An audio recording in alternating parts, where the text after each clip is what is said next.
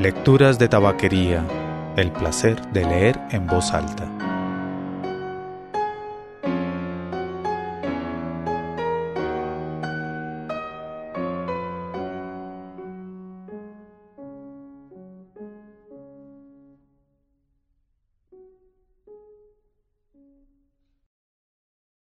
Soy Mauricio Duque Arrubla.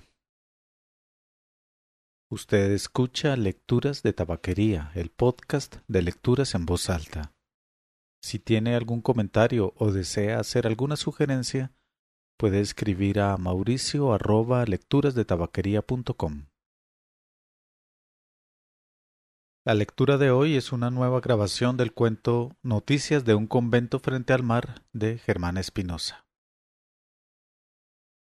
Noticias de un convento frente al mar.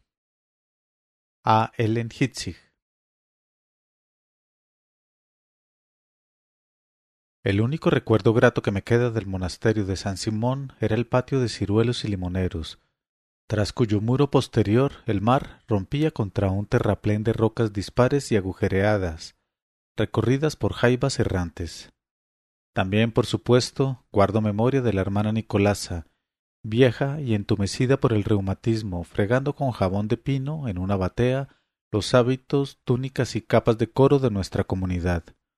Un convento de monjas carmelitanas extraviado en el litoral atlántico, en algún sitio equidistante de Punta Arboletes y el Golfo de Morrosquillo. Las dos evocaciones son en realidad una sola, porque la hermana Nicolasa lavaba siempre allí y se había convertido en otro elemento, en otro sarmentoso árbol del patio poblado por aromas de peces muertos o de limoneros floridos. Del patio donde yo me refugiaba por las tardes, entre las horas de lección del oficio divino, para tratar de fijar en la mente cosas definitivamente idas o trozos todavía calientes de mi vida pasada, aún unos meses antes de que la hermana Elga me los hiciese por fin precipitar en el olvido, trocándolos por la delicia y el horror infinitos de hacer en un claustro de carmelitas lo que no se hizo desde la conminoración del Monte Carmelo. Mi presencia en el convento de San Simón no duraba todavía un semestre, o sea que era yo apenas una novicia, la tarde en que la hermana Nicolasa, desembrollando un poco la madeja de sus delirios habituales, reparó en mí y se quedó mirándome como atrapada por una punzante iluminación. No tardó aquello más de 2 o 3 minutos, pero la vieja se fue poniendo muy colorada, con los ojos muy fijos en mí, y de pronto soltó una frase que no comprendí del todo, algo así como si me alertara sobre un peligro cercanísimo, sobre una especie de profanación que estuviese a punto de cometer, pero no en sus manos evitar, esa alegre muchacha provinciana que era yo. Una suerte de ocurrencia medio fatal y medio diabólica. Yo acababa de morder una ciruela y me hallé en un tris de arrojársela cuando la vi congestionada y mirándome con aquella fijeza de una manera tan impertinente y desvergonzada. Hacía, después de todo, varias semanas que frecuentaba el patio por las tardes y ella nunca parecía verme, siempre inclinada sobre la batea y tratando de blanquear hasta la pureza las piezas de márfaga y de telas pobrísimas con que cubrían las hermanas sus cuerpos macilentos. Pero comprendí que si la agredía, si lanzaba la fruta al suyo como piedra al ojo de Filipo, habría incurrido en grave culpa, y en el capítulo la prelada me leería el Benedicte, lo cual hasta el momento no me había ocurrido. De modo que volví a morder la ciruela, esta vez con furia, y me hice la que no oía sus palabras, que por lo demás no fueron nada claras. Tuve más tarde ocasión de aprender a amar a esta anciana artrítica y medio loca, cuyo recuerdo es lo único bueno que me queda de mi estancia en el monasterio. Se veneraba con su nombre la memoria de San Simón Stock, el ermitaño a quien la Virgen María entregó el escapulario del Carmen, con la promesa de que todo aquel que lo visitase se salvaría. Dicen que hacia el siglo XII un cruzado calabrés creó en el Monte Carmelo, al norte de Samaria, el eremitorio de donde luego derivaría la orden religiosa de las carmelitas, a la cual ingresé contra mi voluntad, no obstante haber sido educada en los rigores del dogma católico, pues con mi unción no sólo se contrariaba mi natural sensual y mundano, sino que se pretendía despojarme de la herencia de mis padres, muertos durante las depredaciones que Aristides Fernández desató en el primer año del siglo contra todos aquellos que mostrasen desafección hacia el régimen del gramático José Manuel Marroquín. Fue el caso que mis tíos, por ser hija única y deseosos de acaparar la herencia, ofrecieron a las carmelitas de San Simón un concupiscible donativo a cambio de recibirme en su seno.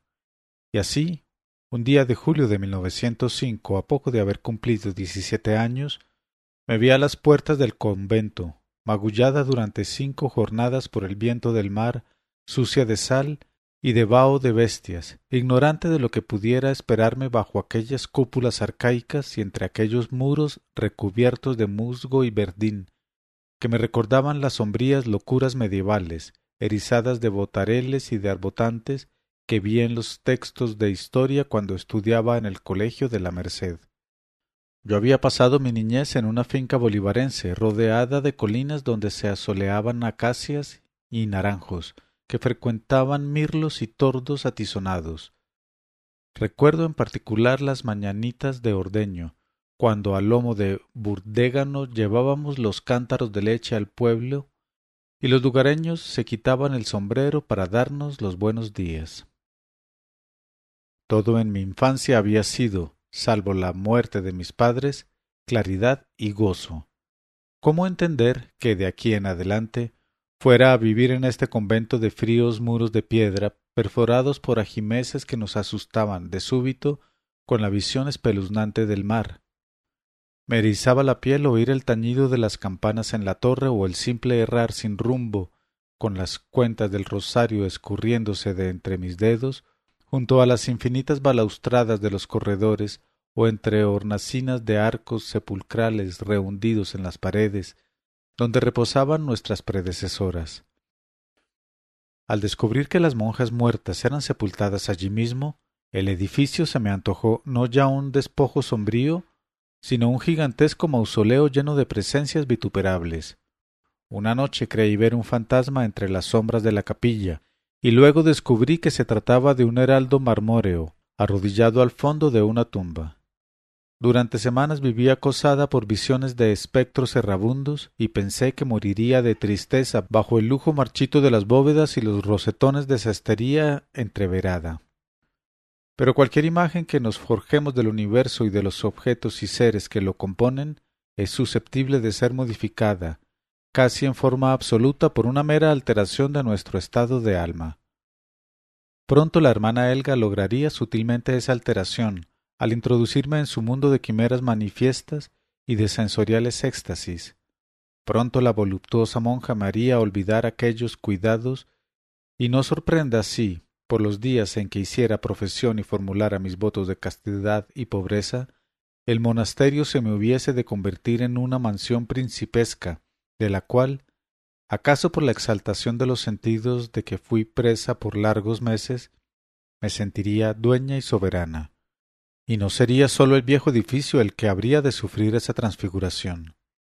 Mi imaginación transformaría el rumor del mar en una especie de instrumentación sinfónica de mi propia sensualidad, que creería próxima al arrebato místico, de suerte que, aunque no pudiese, pues me lo impedía la norma de Santa Teresa, sumergirme desnuda en las aguas para dejarme poseer por el vaivén de la marea, su música y sus gemidos nocturnos acompasarían mi sueño y sus ariscos perfumes serían para mí tan acogedores como el calor del seno materno, o el de las manos de mi padre balanceándome por las piernas cuando era yo una criatura feroz y dichosa.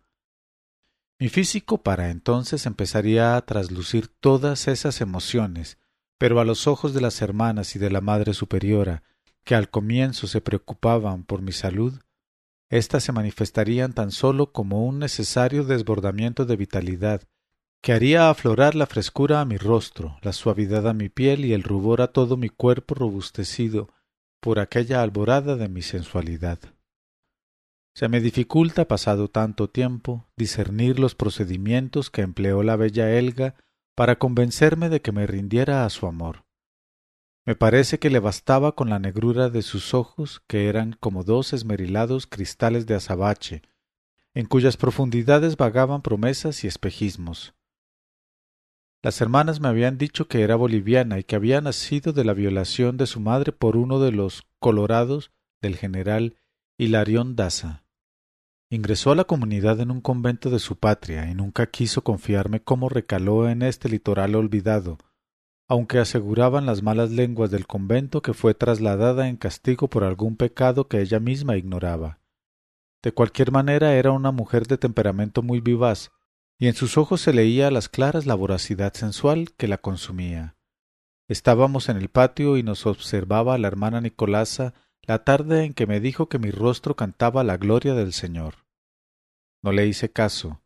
Hacía días había comprendido que me espiaba, y de 2 semanas a esta parte no faltaba entre los ciruelos y los limoneros cuando sabía que me encontraba allí. Estoy segura de que la hermana Nicolasa oyó perfectamente el requiebro, pero se abstuvo de gruñir, como era su costumbre, cuando algo la desagradaba. Se limitó a enfrascarse como nunca en su lavado de ropa, y hasta creo que canturreó una cancioncilla tonta.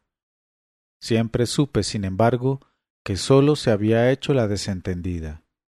Creo que intuyó la presencia de Satanás en el aire azufrado y salino, entre los ramos mochos del ciruelo y el limpio perfume del limón, y sabiéndose débil para enfrentarlo en circunstancias tan desventajosas, quiso reservar sus fuerzas para ocasión más propicia.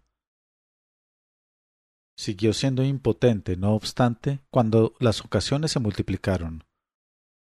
Hubiese podido, es verdad, ir con el chisme donde la superiora.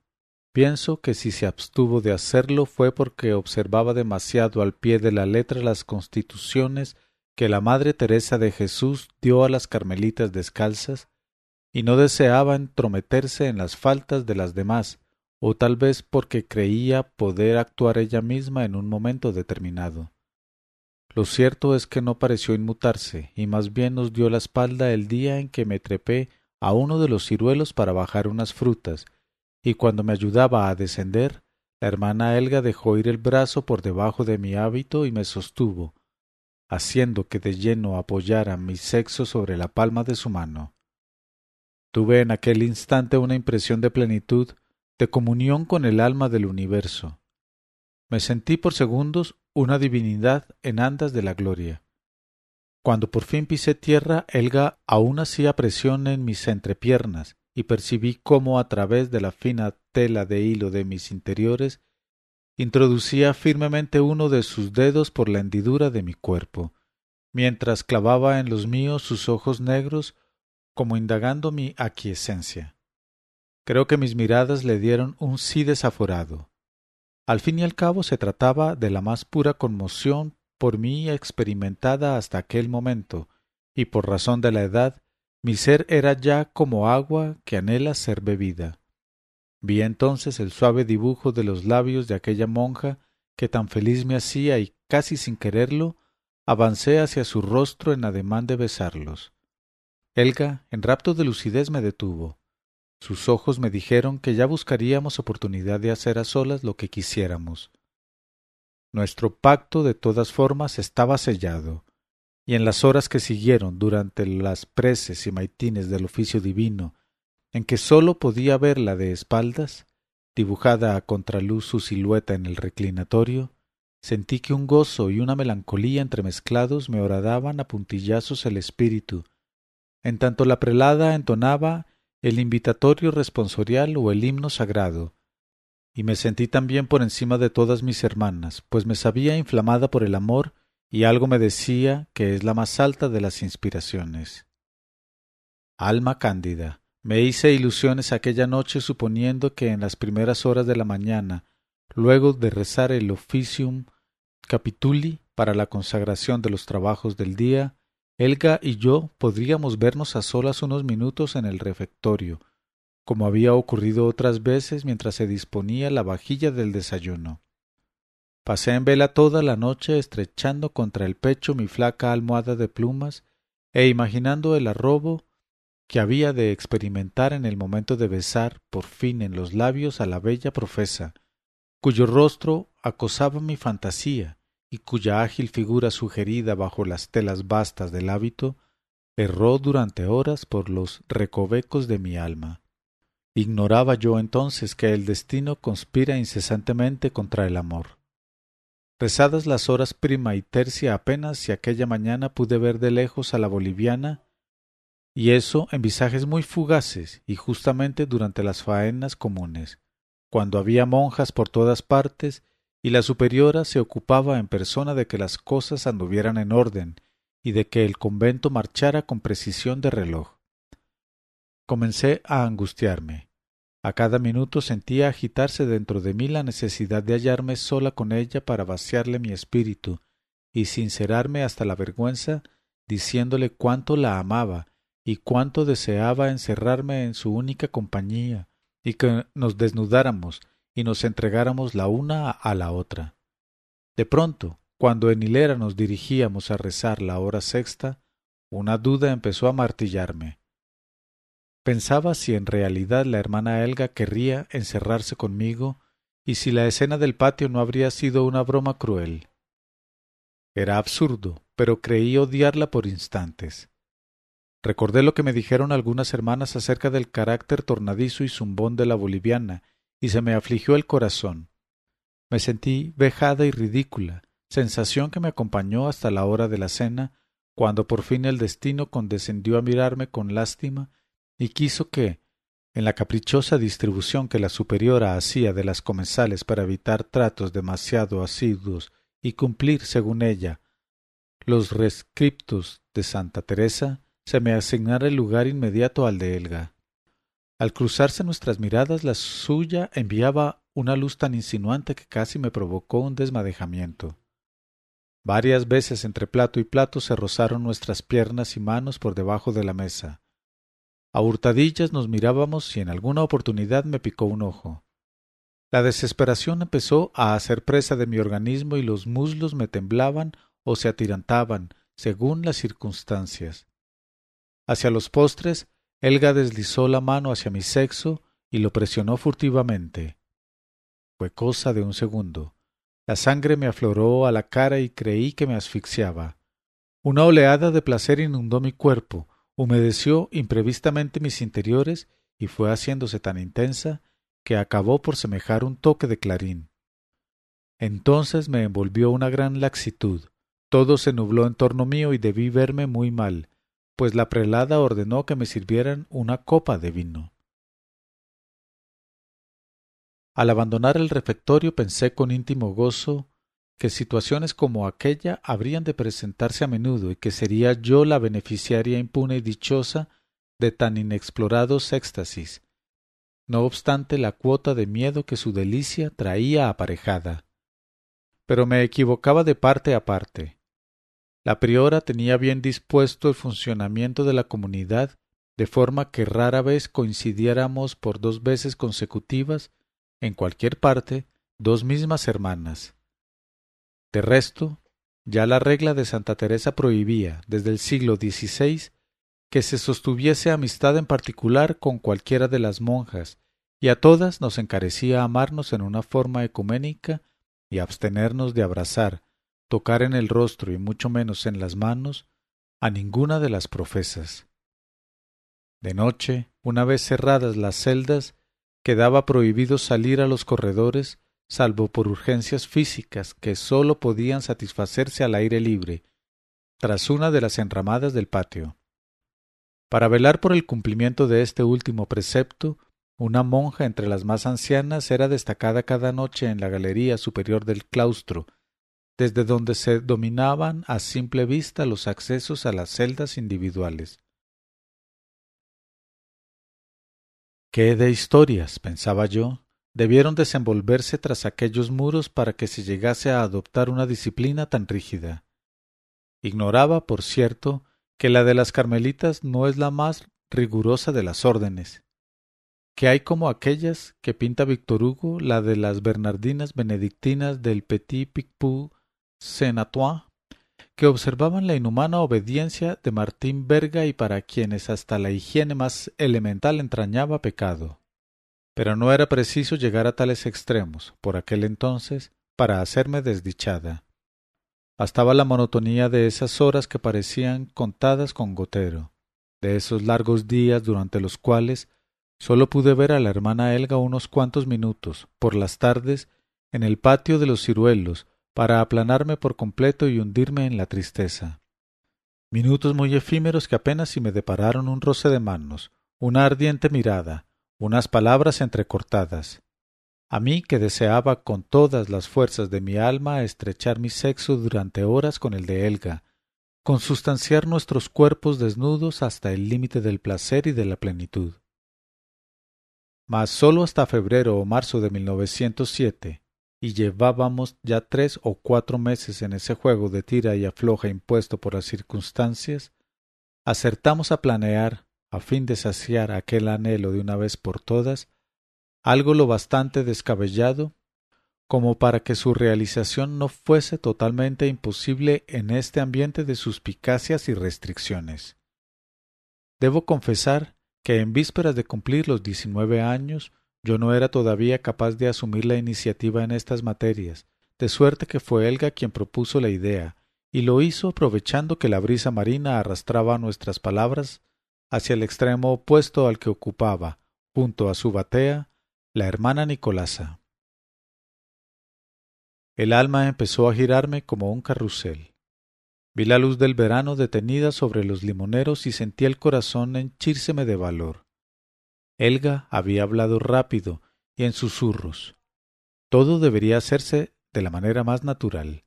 Ella saldría primero, a eso de la 1 de la madrugada, como quien va a satisfacer alguna necesidad orgánica, y me esperaría en este mismo sitio, oculta por el follaje. Yo me le uniría unos 20 minutos más tarde, pero utilizaría para salir una de las puertas del otro extremo, de modo que resultara difícil a la anciana y soñolienta cuidandera relacionar nuestras incursiones. Ni siquiera me detuve a pensar si el plan era bueno.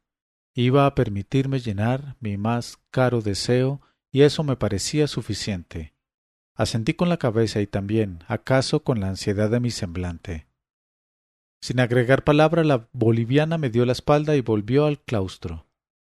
Entonces miré de soslayo a la madre Nicolasa y advertí con sobresalto que tenía colocada en mí una mirada inquietante, casi feral.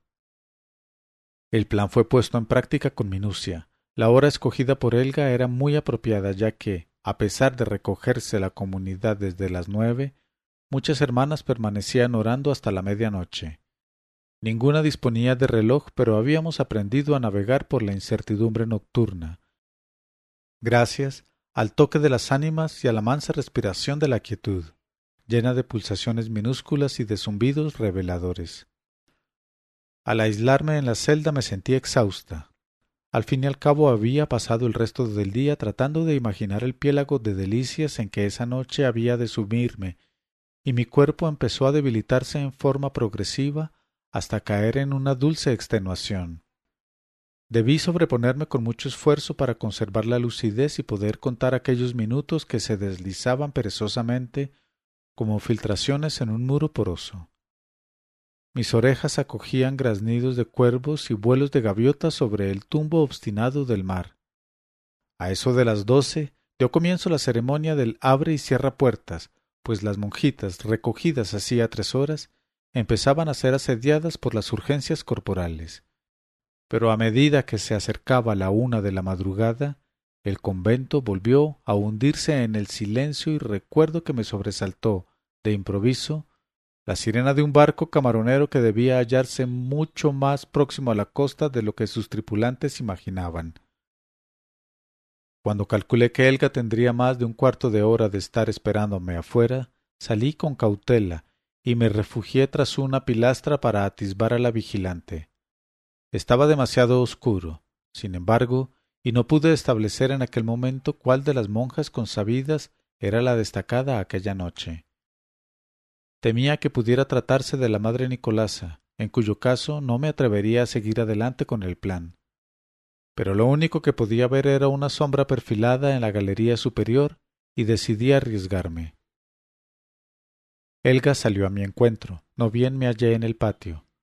La vi muy pálida a la luz de la luna y tuve la impresión de que su susto era mayor que el mío. Se oía tan fuerte el tumbo del mar a aquella hora que daba la sensación de estar avanzando hacia nosotras por entre los árboles. Lo relacioné con el latido acelerado de nuestros corazones y creí desfallecer otra vez. La boliviana me tomó de la mano y me condujo hasta un pequeño prado de brezos silvestres, donde sin mediar palabras satisficimos el apetito que cada una sentía por los labios de la otra, en un beso tan largo que me produjo mareo y exasperación. Vestíamos sendos camisones y yo metí la mano bajo el suyo hasta comprobar la suave dureza de sus nalgas, cuya superficie era como la de un durazno fresco. Busqué luego el vellotado del sexo y sus delicados labios, que acaricié con mis dedos. Elga empezaba a desvariar de placer y palpaba todo mi cuerpo al tiempo que susurraba en mis oídos palabras de legítimo amor. Entonces nos sacamos los camisones y permanecimos unos segundos como petrificadas, contemplando nuestras desnudeces como si por primera vez se nos revelara el esplendor del cuerpo humano. Pasados tantos años, pienso que si otra vez tuviese que hacer el amor con una persona de mi propio sexo, quedaría frustrada y en modo alguno podría ofrecer tampoco un mínimo disfrute. Pero en aquellos comienzos de 1907 yo no sabía lo que era sentir la anchura de un miembro viril, de modo que, con aquellos frotamientos idiotas y someros, creí beber hasta las heces la copa del placer. Pienso también si Elga habría tenido experiencias similares en el pasado. Debo confesar que encontraba cierta maestría en sus manipulaciones para el rito carnal, pero asimismo que las había sobrecogida de terror. No fuimos descubiertas, sin embargo, al menos en aquella ocasión. La vigilante no relacionó nuestras salidas. Después de todo, ninguna razón había para albergar, todavía, sospechas sobre nuestra conducta. Sólo a la madre Nicolasa debíamos temer. De ello éramos perfectamente conscientes, aunque por aquellos días nos tranquilizábamos pensando que se trataba de un alma sencilla y que jamás se atrevería a alborotar el convento con un escándalo de tamaña magnitud. En parte no andábamos equivocadas. La anciana lavandera no quiso nunca perjudicarnos, es cierto, pero también lo es que para ella Satanás había entrado en el monasterio y acaso sobreestimaba sus fuerzas para la lucha con el demonio. Aquella noche no pude dormir. Memoraba palmo a palmo los minutos de arrobo en compañía de Elga y tuve que masturbarme varias veces antes del amanecer. Mas, al iniciarse las horas canónicas, cuando entramos en la capilla hundida todavía en retales de sombras nocturnas, mi semblante estaba lejos de exhibir las huellas de una velada. Por el contrario, mi tez mostraba tonalidades de rosa y mis ojos parecían cantar. A partir de aquel día y por espacio de varios meses, el decrépito y verdinegro edificio de San Simón hubo de transformarse para mí en una especie de alcázar encantado, batido por las olas y arrullado por los vientos del mar. Las citas con Elga en el prado de brezos siguieron efectuándose casi todas las noches, sin mayores inquietudes. Ahora, una vez logrado el orgasmo en sus brazos, yo dormía beatíficamente sin que me atormentaran visiones sexuales. Durante el día nos dirigíamos mensajes con los ojos o intentábamos algún roce de manos, si bien nos abstuvimos de volver a vernos por las tardes en el patio. Concluidos nuestros arrebatos nocturnos, pactábamos el siguiente encuentro y tratábamos de guardar la una el recuerdo de la otra en un cofre sellado. Llegó así el día en que debí ligarme por votos solemnes a la orden y asegurar mi sujeción perpetua a la clausura. Fue hacia junio de aquel mismo año, y con la llegada de las lluvias el calor era como un homogéneo maleficio que atizaba la imaginación y devastaba el cuerpo, encendiéndolo en afanes sensuales. La noche anterior Elga y yo habíamos logrado tal paroxismo en nuestros enlaces que nos atacamos a mordiscos y nos llenamos los hombros de pequeñas equimosis. Nadie, sin embargo, recelaba aún de nosotras. A lo largo de nuestras tareas, de las comidas, del oficio divino, era tal la indiferencia que simulábamos la una hacia la otra, que cualquier sospecha no hubiese tenido otro fundamento que la temeridad. Me creía, pues, con derecho a pensar que mi ingreso definitivo a la orden, del sentido de cuya disciplina no tenía formada una idea muy clara, iba a realizarse bajo mimosos auspicios, esto es, bajo la égida del amor y del alegre libertinaje. Pero las cosas empezaron a cambiar desde el día en que hice profesión, y todo comenzó precisamente en aquellas témporas de Pentecostés, en el solemne instante de las preces de intercesión, cuando se leía el Hanc Igitur. Entonces una horrible salamanqueja de piel viscosa y llena de enormes pápulas se desprendió del techo en la capilla y me latigueó el rostro con su comprimido cuerpo para meterse luego por entre las telas de mi hábito y empezar a recorrerme el pecho sin que yo pudiera hacer otra cosa que lanzar alaridos de espanto en plena celebración de la misa. Las hermanas me asistieron sin saber de qué se trataba, temerosas de que súbitamente me hubiese poseído el diablo. Al tratar de sobarme el pecho, figurándose que me dolía, no hacían sino exasperar al animalito enloquecido por la imposibilidad de salir de la prisión de mis vestiduras. Fue así como en aquella mañana de mis votos solemnes debí quitarme a empellones de encima a mis hermanas de congregación, abandonar a toda prisa la capilla y despojarme del hábito junto a las balaustradas de la galería inferior. Las monjas que me siguieron vieron el saurio saltar al piso. Mientras me ayudaban a reponer mi indumentaria, una de ellas aseguró que no era una salamanqueja común y corriente, sino que, a la manera de la salamandra de los cabalistas, estaba tejida con hilos de cárdeno fuego. ¿Acaso el diablo hubiese querido asistir en persona a mi recepción como carmelitana? De cualquier forma, bajo las equimosis dejadas por los mordiscos de Helga, descubrí luego una especie de tarascada, como hecha por una dentadura candente, en la que mi fantasía me simulaba, mientras duró, algo así como una cara tornasolada que lloraba con 6 ojos. Curiosamente, y tal vez por lo pagada que me sentía ahora de mi nueva investidura, el incidente dejó de inquietarme en cuestión de pocos días. No estoy segura de haber imaginado, hace tanto de aquello, que con los prometimientos que configuraban para siempre mi estado religioso, había llegado a la cúspide de mis posibilidades y de allí en adelante podría hacer lo que me viniera en gana. Mi espíritu se hallaba predispuesto a la frivolidad, a todo lo que supusiera una irresponsabilidad desenvuelta y desenfrenada. De allí que no me preocupase ni siquiera por cumplir con los deberes de mi regla. Todo ello agravado por la indiferencia de la priora, a quien el donativo de mis tíos parecía bastar para no ocuparse de mi progreso espiritual y permitirme haraganear todo el tiempo. No sé si la juzgó mal, pero era evidente que yo incumplía con las obligaciones más elementales y que nadie me reprendía por ello, salvo, claro está, la madre Nicolasa, cuando por fin se decidió a tomar cartas en el asunto. Es este uno de los recuerdos que en mí perdura más vívidamente. La anciana me señaló un montón de madera que había cortado con sus propias manos y apilado en un extremo del patio, y me dijo que con ese material, entre las dos, construiríamos la ermita o santuario que yo necesitaba para apartarme a oración y observar los preceptos de Santa Teresa conforme a lo que hacían nuestros padres santos.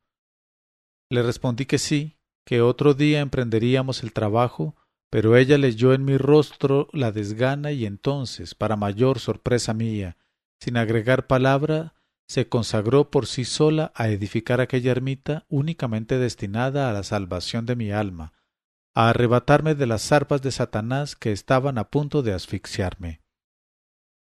Desmañadamente fingí ayudarla dejándole siempre el trabajo más pesado, mas una vez erigido el tosco santuario, lo utilicé apenas para canturrear a media tarde canciones de mi niñez y para entretenerme imaginando si el sexo de los varones sería tan notable como el de las caballerías. De noche, Helga y yo nos refugiábamos en él para hurtarnos a las miradas de posibles monjas insomnes. ¿Hasta cuándo? Abramos de una vez en esa página de vergüenza el libro de mi vida. El día llegó que vio colmada la paciencia de la madre Nicolasa. Fue en una de esas noches calurosas de agosto cuando se acalla el rumor del mar y el aire se hace estático, como si el paso de un arcángel hubiera silenciado los elementos. Elga y yo nos habíamos acurrucado en un recodo de mi santuario y estábamos abandonadas al deliquio amoroso, al cual había dotado la imaginación de nuevos y muy recursivos instrumentos, pues acabábamos de descubrir las posibilidades afrodíticas de la lengua. Oímos de pronto crujir unas ramas y quedamos rarinantes ingurgite vasto. Quisimos suponer que alguna profesa había ido con pacíficos designios estomacales tras la enramada, mas no tardó en recortarse en el umbral de la ermita el perfil inconfundible de un sayal carmelitano rematado por una toca. No tuve que hacer ningún esfuerzo para comprender que se trataba de la madre Nicolasa. Me incorporé de un salto, cubrí mi desnudez con el camisón y avancé, medrosa, hacia ella. Acaricié la posibilidad de que no hubiese visto a Elga, de que pensara que a solas me dedicaba a la oración. Al discernir sus facciones en la oscuridad, advertí en ellas una rara mansedumbre. Cuando me tuvo a su lado, se limitó a decirme, ignorando por completo la presencia de la boliviana, que la siguiera y que ella sabría librarme del pecado de Safo, aunque yo de Safo no tenía noticia por entonces, y aún más tarde, cuando un escritor toludeño accedió a prestarme sus fragmentos, sólo saqué de todos ellos en limpio que lo que es hermoso es bueno y que lo que es bueno pronto será también hermoso. La seguí sin rechistar, segura de que armaría la gorda ante la superiora. Pero avanzamos en silencio bajo las bóvedas siniestras de la galería, y cuál no sería mi asombro al ver que nos deteníamos frente a la puerta de mi celda, y que la buena anciana me invitaba a entrar, no sin notificarme que permanecería ante esa puerta, de ahora en adelante, todas las noches necesarias para que nunca volviera a acordarme de Elga Pontegrosa, ni de las prácticas aprendidas en su compañía. En lugar de conmoverme, la actitud de la monja lavandera, por uno de esos míseros estados de alma a que nos conduce la juventud, me envalentonó. La presumía débil e incapaz de elevar una denuncia en regla delante de la priora, razón por la cual no me preocupé mucho aquella noche, y en vez de meditar sobre los acontecimientos que cobraban carácter francamente perturbador, me quedé profundamente dormida. La alarma me sobrecogió cuando sonó el toque del alba y vi allí todavía a la madre Nicolasa, a cuyo lado debí hacer todo el camino hasta la capilla para rezar las avemarías aurorales. Sin duda alguna la anciana había iniciado su lucha contra el demonio y parecía muy segura de sus fuerzas. Aun así pasé la mayor parte del día dirigiendo a Elga solapados guiños para indicarle que no se inquietara, que todo iría a pedir de boca, no bien Sor Nicolasa comprendiese que el sueño era más saludable que la intromisión en los asuntos del prójimo. Me sorprendió, sin embargo, el rostro grave de mi amante, que no correspondía a mis gesticulaciones, sino con un ceño sombrío y unos labios apretados y trágicos. Después de tantos años, pienso cómo estrujaría la vergüenza el alma de Elga Pontegrosa, en tanto que a mí parecía no alcanzárseme la gravedad de lo que ocurría. ¿En qué cabeza podía caberme entonces que la madre Nicolasa hubiera de cumplir al pie de la letra su promesa de velar noche tras noche frente a mi puerta, renunciando al sueño, si fuese necesario, por el resto de su vida? Aquello de que creemos capaces a otras personas da la medida de nuestra propia capacidad. Nunca pensé que alguien quisiera hacer por mí lo que yo no me sentía dispuesta a hacer por nadie. Pero las subsiguientes noches habrían de sacarme de aquel error, porque la bondadosa lavandera, que debía de sol a sol descaderarse en el patio con toda la ropa de la congregación, se prohibió a sí misma en lo sucesivo cualquier género de reposo y se convirtió en un pilar frente a la puerta de mi celda, en un inconmovible pilar cuya cansada respiración tras la hoja de madera me atormentaba durante todas aquellas horas que hubiese debido consagrar al sueño y que, en cambio, dedicaba a pensar desesperadamente en Elga y a hostigar mi sexo masturbándome casi sin solución de continuidad como una bestia idiota, mientras mordía de rabia las sábanas y me maceraba con cilicios invisibles el espíritu irremediablemente encadenado al amor de la boliviana. Por una de esas fijaciones ingenuas que la pasión incuba, le hacía verdugones a mi conciencia, haciéndome la ilusión de que Elga me esperaba todas las noches en mi rústica ermita y que lloraba sin consuelo al comprobar que aquella vez tampoco acudiría la amante suspirada. Fue este pensamiento el que me impulsó cuando llevaba ya Sor Nicolasa 4 largas noches haciendo guardia frente a mi celda, a tratar de salir contra su voluntad para ir al patio y arrojarme en brazos de la tentadora. Nunca hubiera creído que una persona con 70 años a cuestas y casi 80 horas de vigilia pudiera hacer tal alarde de energía, pero lo cierto fue que la mujer, a pesar de la inflamación de sus articulaciones, me sujetó firmemente y me mantuvo a raya todo el tiempo que me duró el berrinchín. Estaba resuelta a no tolerar que continuaran nuestras relaciones pecaminosas, y la tenacidad de su propósito le permitía sacar fuerzas de la nada. No sé si fue a partir de aquella escena, cuya violencia se desenvolvió en el más imperioso silencio, que el odio que sentía por la anciana empezó a trocarse en una paulatina pero floreciente gratitud, pues en alguna parte de mi corazón había de comprender la piadosa intención de aquella insólita custodia a que me sometía. Sucedió entonces lo que era de esperarse. Hubiéramos debido suponerlo, porque aquella mañana un abejorro penetró en la capilla y danzó sobre nuestras cabezas, una danza caprichosa y ciega. 1 hora antes del almuerzo yo había entrado al refectorio para ver si era posible cruzar unas rápidas palabras con Helga, para trazarnos un plan de acción. Mas para mi asombro y mi despecho encontré a la boliviana doblando las servilletas con ayuda de alguna de las novicias más recientes, una muchacha de ojos color de uva y bucles de oro que haría 2 semanas había llegado en un carruaje negro, lleno de borlas fúnebres, y tirado por caballos cenizos. Realizaban la labor, sumidas en una plática queda, y sus manos se rozaban al fijar los pliegues y disponer el servicio. Lo peor de todo es que cuando traté de hablarle, Helga se mostró lejana y poco interesada. Sus ojos miraban embelesados a la novicia, que tampoco me hizo ningún caso, y siguió hablando de hadas y de genios prisioneros en botellas. Tuve, pues, que preservar mi dignidad batiéndome en retirada, y toda la hora de la siesta la pasé rumiando mi congoja y mi rabia. Helga, maldita Helga, ¿cómo unos pocos días de separación podían transformarte a ese punto? ¿Qué clase de verdugo eras para con tu pobre ovejita huérfana? A eso de las 3 bajé al patio de los ciruelos y los limoneros, donde Sor Nicolasa fregaba sin cesar las márfagas curtidas de los sayales. Ahora comprendía que ella era mi único refugio, la sola persona que me amaba en aquel caserón de muros cariados y de recintos espectrales que apenas unos días antes tomé por un alcázar encantado. La anciana fingió no hacerme caso, mas yo conocía bien el sexto sentido que la orientaba en las cosas de mi corazón.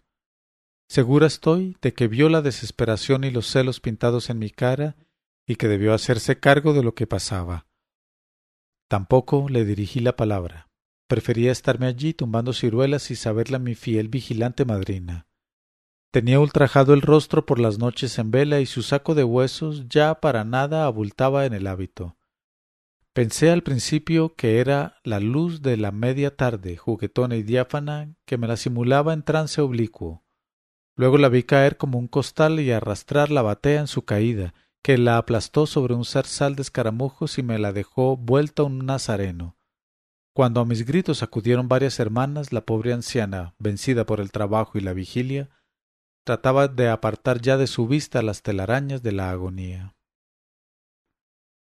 En vilo la transportamos hasta su celda. Deliraba y se debatía en convulsiones y vómitos.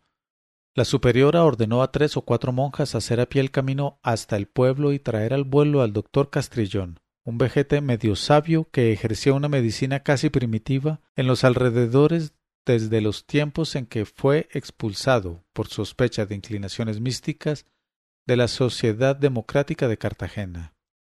Mientras volvían tratamos de ayudar de algún modo a la enferma aplicando en su cuerpo viejas pomadas de crémor tártaro que estaban archivadas hacía casi un siglo en el botiquín de la priora. Su efecto fue más bien contraproducente.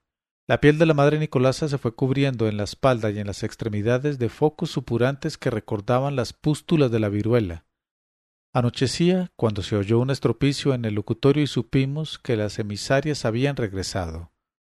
La superiora bajó a toda prisa, pero montó en cólera al enterarse de que no venía con ellas el anciano médico, único cuya presencia era tolerada en el claustro por la imposibilidad de que, a su edad, el examen de las monjas pudiese inspirarle arrebatos lascivos, sino un joven facultativo de la nueva hornada que acababa de reemplazar al doctor Castrillón, pues aunque no lo supiéramos en el convento, el sabio vejete había muerto hacía 7 meses al caer de la cabalgadura en alguna provincia ignota. Tardamos largos minutos en convencer a la priora de que debía dar al doctor Regueros licencia para entrar en la clausura. Al fin y al cabo la madre Nicolasa era un carcamal y no podía alentar ya en varón alguno apetitos carnales. El apuesto médico fue advertido de que debería abstenerse de entablar con ninguna profesa conversaciones sobre tópicos del siglo y finalmente recuerdo la elegancia de su figura cuando subía las escaleras con su negra levita ceñida y el maletín cogido de una mano para llegar a la celda donde la enferma deliraba con hagiografías imaginarias. Regueros se plantó frente al lecho, bajo la mirada providente de las monjas, y aplicó su oído a la pared torácica de la paciente para iniciar una serie de minuciosas auscultaciones.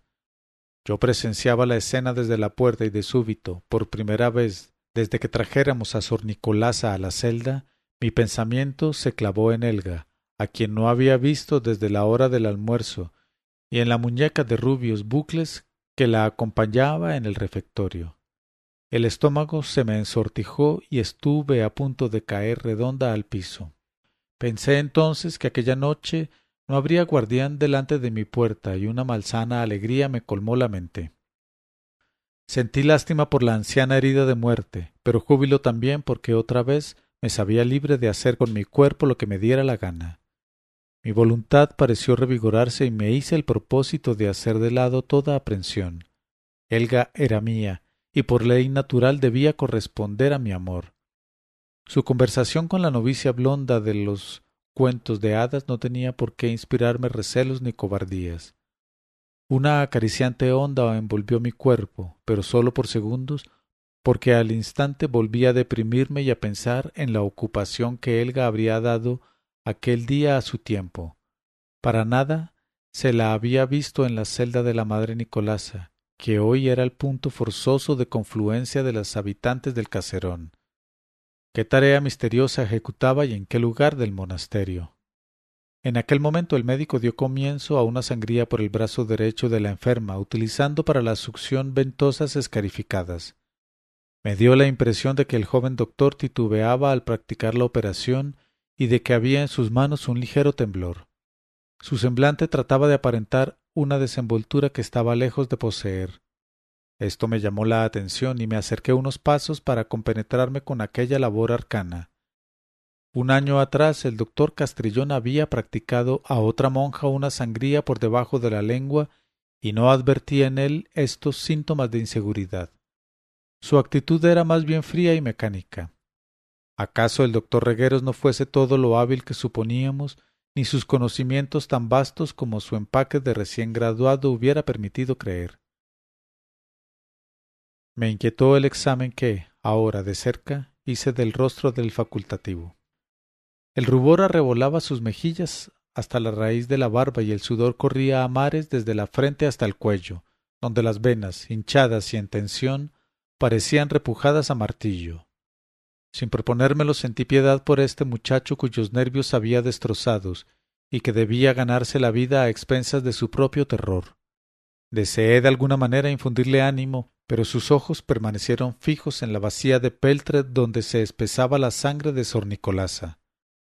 Apelé entonces a un truco que me enseñó mi nodriza cuando jugaba con mis primos bajo los naranjos y las agobiantes acacias de mi solar. Hinqué la mirada en su rostro, resuelta a no moverla de allí hasta tanto él volviese la suya.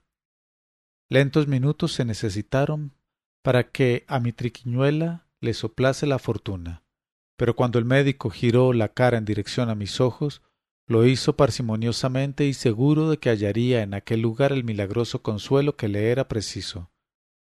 Le respondí con una sonrisa y él, como al descuido, sonrió a su turno. La congestión de sus mejillas cedió un poco y se me antojó por instantes soberbiamente hermoso. Volvió a poner la vista en el líquido gelatinoso de la vacía, pero segundos después la retornó hacia mí para encontrarse de nuevo con mi sonrisa y dejar ver su momentáneo desconcierto. Le dediqué entonces un gesto de aprobación, a fin de que recobrase la confianza en su oficio. Me lo agradeció con otra sonrisa, pero ahora sus ojos brillaban y parecían irradiar algún tierno mensaje. Le sostuve la mirada y algo mágico se manifestó entre los dos, como el establecimiento de una corriente de simpatía o el nacimiento de un vínculo que se agrava poco a poco. Sin poder evitarlo pensé en Helga y traté de fundar una comparación entre la mujer que me hizo conocer los secretos de la sensualidad y este joven caballero que luchaba con unas ventosas contra los secretos de la muerte.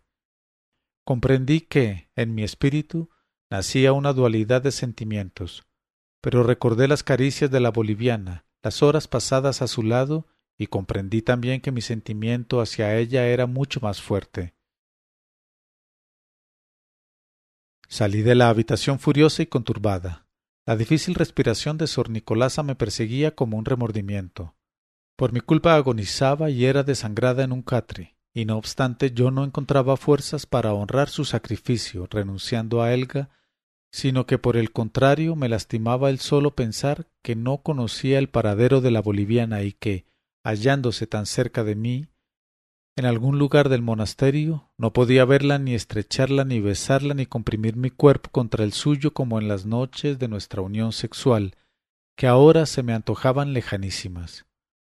Una ventolina suave traía hasta la galería superior del claustro, sobre cuyas balaustradas me acodé para pensar, el aliento espermático del océano, y caí en la cuenta de repente de que había luna nueva, y era la noche profunda y aterciopelada sobre el convento de San Simón.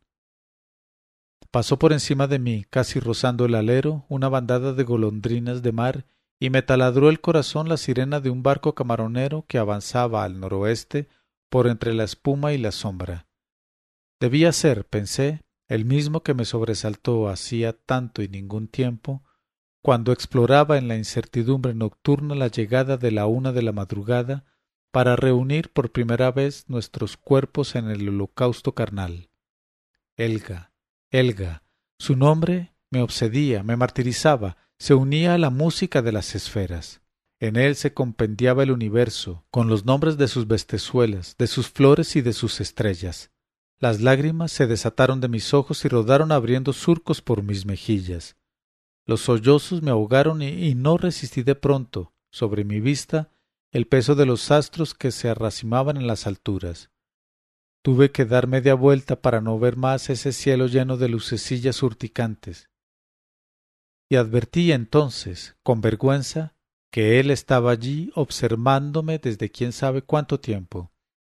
Se había recostado contra una pilastra, parecía exhausto, fumaba un delgado tabaco extranjero. Su mirada en la oscuridad era triste pero sosegada, como la de la bestia que reposa. Le pregunté todavía con sollozos si había muerto Sor Nicolasa. Se tomó todo el tiempo para contestar. Imaginaba, claro está, que era el estado de la anciana lo que me colocaba al borde de la desesperación. Debí inspirarle lástima y ternura, acaso amor. Exhaló por fin un no largo, pero desencantado. Dijo que las esperanzas eran ahora muy pocas, porque algo parecía haber sustraído las fuerzas de la enferma, dejándola incapacitada para luchar contra la muerte. Agaché la cabeza.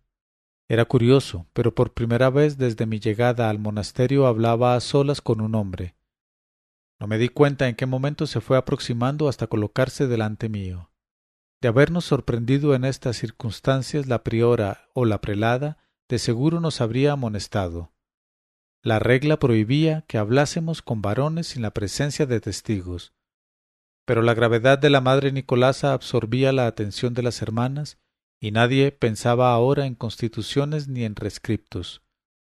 Ni siquiera la monja cuidandera había acudido a su deber, aunque pienso que eran más de las 9 de la noche, y la verdad es que el claustro no se parecía a sí mismo, y a mí me daba la impresión de que se fundía por instantes con la presencia de aquel médico apuesto y nervioso, que de improviso estrechó entre las suyas mis manos y me dijo que yo era bella como la estrella de la tarde. Sentí que aquello me halagaba y que por consiguiente traicionaba a Helga en mis fibras secretas.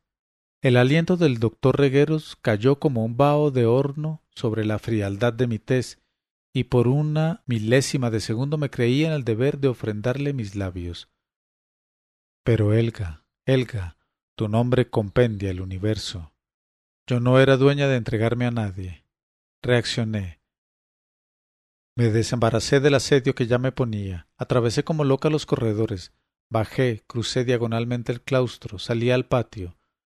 La soledad encendía más allí el fuego de los astros, que en enjambres ardían sobre mi cabeza tratando de enloquecerme. Quise acoger en mis débiles oídos la polifonía del mar y supe con asombro que el suyo era un rugido hostil, oculto, ajeno por completo a los hombres y sólo accesible a las crueles divinidades. Decidí esperar. Conocedora de la enfermedad de la madre Nicolasa, Helga no vacilaría en acudir aquella noche a nuestro santuario. Quería albergar aquella seguridad a una costa de mi razón. De pronto la lejanía me trajo los aullidos de agonía de la moribunda, que mi mente mezcló con el susurro de las hojas y con el silbido de la brisa para no oírlos. Ignoro cuánto tiempo duré allí aletargada en un duermevela por el cual desfilaron, como espectros sin consistencia, el toque de ánimas, las quejumbres de Sor Nicolasa, la voz del doctor Regueros diciéndome que era bella como la estrella de la tarde, el zumbido que alzó el viento en repentino desfogue de medianoche, las pisadas de los cangrejos en la arena, los estruendos del silencio y por último las risas de Helga y de la muñeca de blondos bucles que, sin verme, entraron en la ermita y se trenzaron en furias de amor cuya vista me horrorizó, porque se me antojaron una caricatura de nuestros frenesíes de otros días, tan próximos y tan lejanos y tan deshechos por esta misma punzada horrible que acababa de romperme el alma. Me invadió una laxitud semejante a la que sucede al acto amoroso. Anduve lentamente hasta el claustro y volví, madurando un propósito indefinido, a la galería superior, ahora sumida en silencio de cripta. En alguna parte tropecé con una hermana que me dijo que a la madre Nicolasa le hacían una nueva sangría, pero que la cosa no pasaría de 1 o 2 horas, todo fuera por Dios. Avancé a paso tan inválido que tardé todavía 10 o 15 minutos en llegar al lugar donde vi por última vez al doctor Regueros. Desde la celda de la agonizante llegaba el murmullo de las monjas que oraban. Por un momento creí que retrocedía el tiempo porque el joven médico estaba allí de nuevo, apoyado en la pilastra y fumando su delgado tabaco. Sin una palabra lo tomé de la mano y lo arrastré conmigo. No opuso resistencia. Parecía idiotizado por el cansancio y no creo que supiera lo que hacía, porque lo encaminé hacia la escalera de caracol que conducía al campanario y seguí remolcándolo escalón por escalón hasta llegar a la cúbica torre, azotada por la brisa, desde donde la extensión marina semejaba a una oscura llanura de cristal de berilo rizada aquí y allá por mechones de blanca espuma. Había olor a excrementos de pájaros y a yodo de algas en aquella cueva aérea de vampiros y de vencejos. Separé el tabaco de sus labios y lo aventé desde la torre. Luego empecé a sacarme el hábito y advertí que el cansancio de sus ojos se trocaba en perplejidad. Trató de decir algo y presioné su boca con mi dedo índice. Vi en su rostro angustia, pero no deseos de abandonar el lugar. Cuando estaba a punto de quedar desnuda ante su vista, la expectación lo hizo palidecer. Después de todo, no creo que hubiese soñado jamás con ver desnudarse a una monja. Luego, al verme sin ropas, quiso acariciarme, pero le hice seña de que se contuviera y comencé a desnudarlo con mis propias manos. Oía su corazón acelerarse bajo la camisa. Al bajarle los calzoncillos trató de ocultar el falo entre sus manos. No sólo se lo impedí, sino que lo abrigué con las mías y me puse a frotarlo, con lo cual vi gradualmente y por vez primera la erección de un hombre. Entonces con rápido movimiento tomé sus ropas y las mías y las arrojé desde el campanario, tal como hice con el tabaco. Luego me colgué de la cuerda del badajo y me puse a tocar a rebato como se hacía en Castilla cuando tocaban los jinetes moros o en las iglesias cuando se avisa incendio. Las monjas que buscaban al médico por todo el convento para que certificara el fallecimiento de la madre Nicolasa Creyeron que Satanás se había adueñado de la torre y subieron alarmadas. Al doctor Regueros lo encontraron cubriendo su virilidad con las manos y tiritando de miedo en un rincón, mientras yo seguía batiendo las campanas.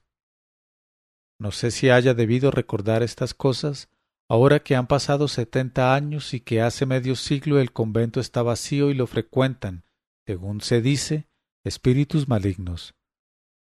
Pero me aburren estos jóvenes que vienen a ver a mis muchachas y desbarran siempre sobre la necesidad de tumbar el gobierno, porque es deshonesto, y después se van, a veces sin pagar el trago ni las caricias. Al menos en aquellos tiempos había gentes dispuestas, como Sor Nicolasa, a vérselas cara a cara con el diablo. Tengo casi 90 años y jamás volví a conocer a nadie tan denodado ni tan generoso.